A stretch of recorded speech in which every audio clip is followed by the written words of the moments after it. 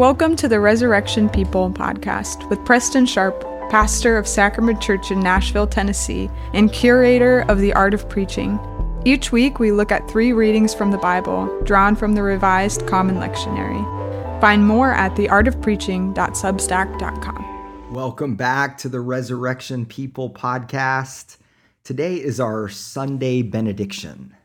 On these Sundays, we're going to look back at the scripture readings that we have heard throughout the week and think about the implications that they have for our everyday lives. This week, we've been talking a lot about disorientation. When things happen that are changing, that are disorienting, that flip us upside down. And one of the temptations in our lives when we're faced with disorientation is to first just try to avoid it at all costs, to avoid the pain and the change altogether. So sometimes when we go through difficult experiences, we try to numb our pain with substances or with activities that help us feel better temporarily, but don't actually do anything to help us. So in those moments, we often refuse to feel our feelings, or we stuff them, or we blame ourselves or others, and we get stuck. One of the leading scholars in the field of grief is David Kessler. If you're familiar with the 5 stages of grief from Elizabeth Kubler-Ross, David Kessler studied with her. It's kind of carried on her tradition and legacy with his book, Finding Meaning, the 6th stage of grief. And he says, for the person who's stuck in grief, which is a type of disorientation, you have to start with your feelings. You have to feel your feelings. One illustration of this is found in the nature of buffaloes. When a storm comes, buffaloes don't run away. They run into the storm. Why? Because they instinctively know that the quickest way through the storm is to actually go through it. So when you try to avoid or run from or stuff pain, that doesn't get dealt with. And as you feel those feelings, the intensity and the frequency will change over time and things will shift as you walk through that storm. Our Old Testament reading that we read in Exodus 3, 1-15 is the story of God speaking to Moses through the burning bush. And some of us this week may feel like Moses at the beginning of the reading. We feel disoriented. We have these multiple identities. Who am I? We feel numb, spending our time just trying to get through the next day of shepherding. Perhaps like Moses, who ran away after killing the Egyptian guard, we're afraid, we're insecure, we're hurt, struggling with these issues of identity. Where do I fit? Who am I in the broader world? Sometimes the problems just of our household seem so overwhelming that we can't even focus on the problems of the world. Well, today, my prayer for us is that we would know the God who is near. Know that he cares about you. He cares about the situations that you're facing right now, and he cares about the bigger picture issues of our world, the things that we wrestle with and struggle with that are headline makers. He is who he is, and he is whatever is needed in any given situation. You can't fill in the blanks with God because he is bigger than definition. Yet because of his love for people, he hears our cry. He will give each of us everything that we need. Our epistle reading from Romans 12, 9-21 focuses on the call to love, but to love in very specific situations. When we've been legitimately harmed, oppressed, or harassed. We all struggle with the division in our world, but also with division and discord in our families, in our workplaces, our churches, our neighborhoods, and then, of course, all the political fighting that we have today. We're living in anger, struggling to live at peace with those with whom we disagree, or those who have hurt us.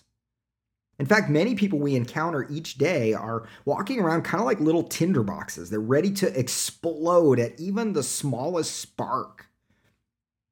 It's really amazing how God works in the midst of our pain and our weakness. It's often said helping is healing. What does that mean? Well, it means God often allows our care for the needs of others to be part of our healing process. It gives us perspective. It allows us to see the world differently.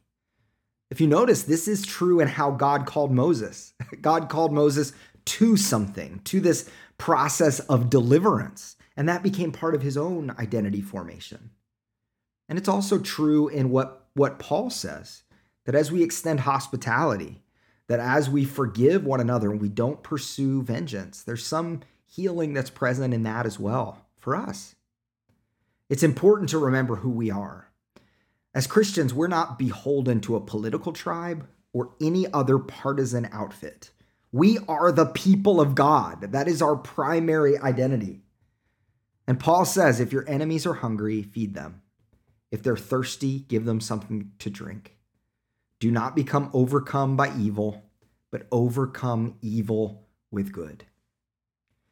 In our gospel reading, Matthew 16:21-28, Jesus tells his disciples he will undergo suffering. This, of course, is a type of disorientation.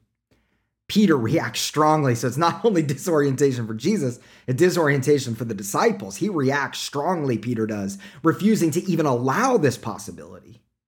And we all, like Peter, we want Jesus to live up to our expectations, to do things how we expect them and how we want them. We want victory, and we believe suffering should not be a reality for ourselves or for the ones we love. So we want to shortcut suffering and sacrifice. And yet, suffering is at the heart of the gospel. We don't need to be afraid of suffering, run away from it. We don't need to be afraid of weakness or loss, because Jesus says, saving and finding are in the losing. It is only in losing our lives, our expectations, our plans, our other identities that we truly find them. I love this poem from farmer Wendell Berry. He says, the grower of trees, the gardener, the man born to farming, whose hands reach into the ground and sprout, to him, the soil is a divine drug.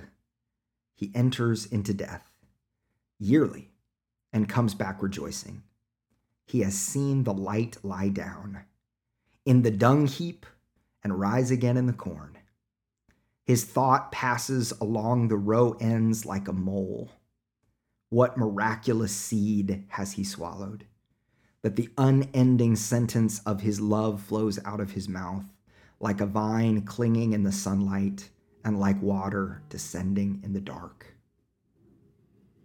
Today, may we embrace the way of Jesus, which is the way of laying down our lives in order to find it. May the Lord bless you and keep you. May he make his face shine upon you and be gracious to you. May he turn his countenance towards you and give you peace. And may the blessing of God Almighty, Father, Son, and Holy Spirit be with you now and forever. Amen. Thanks for listening to the Resurrection People podcast. Subscribe, rate, and review to help us get the word out. You can hear full sermons at sacramentchurch.com and find out more at theartofpreaching.substack.com.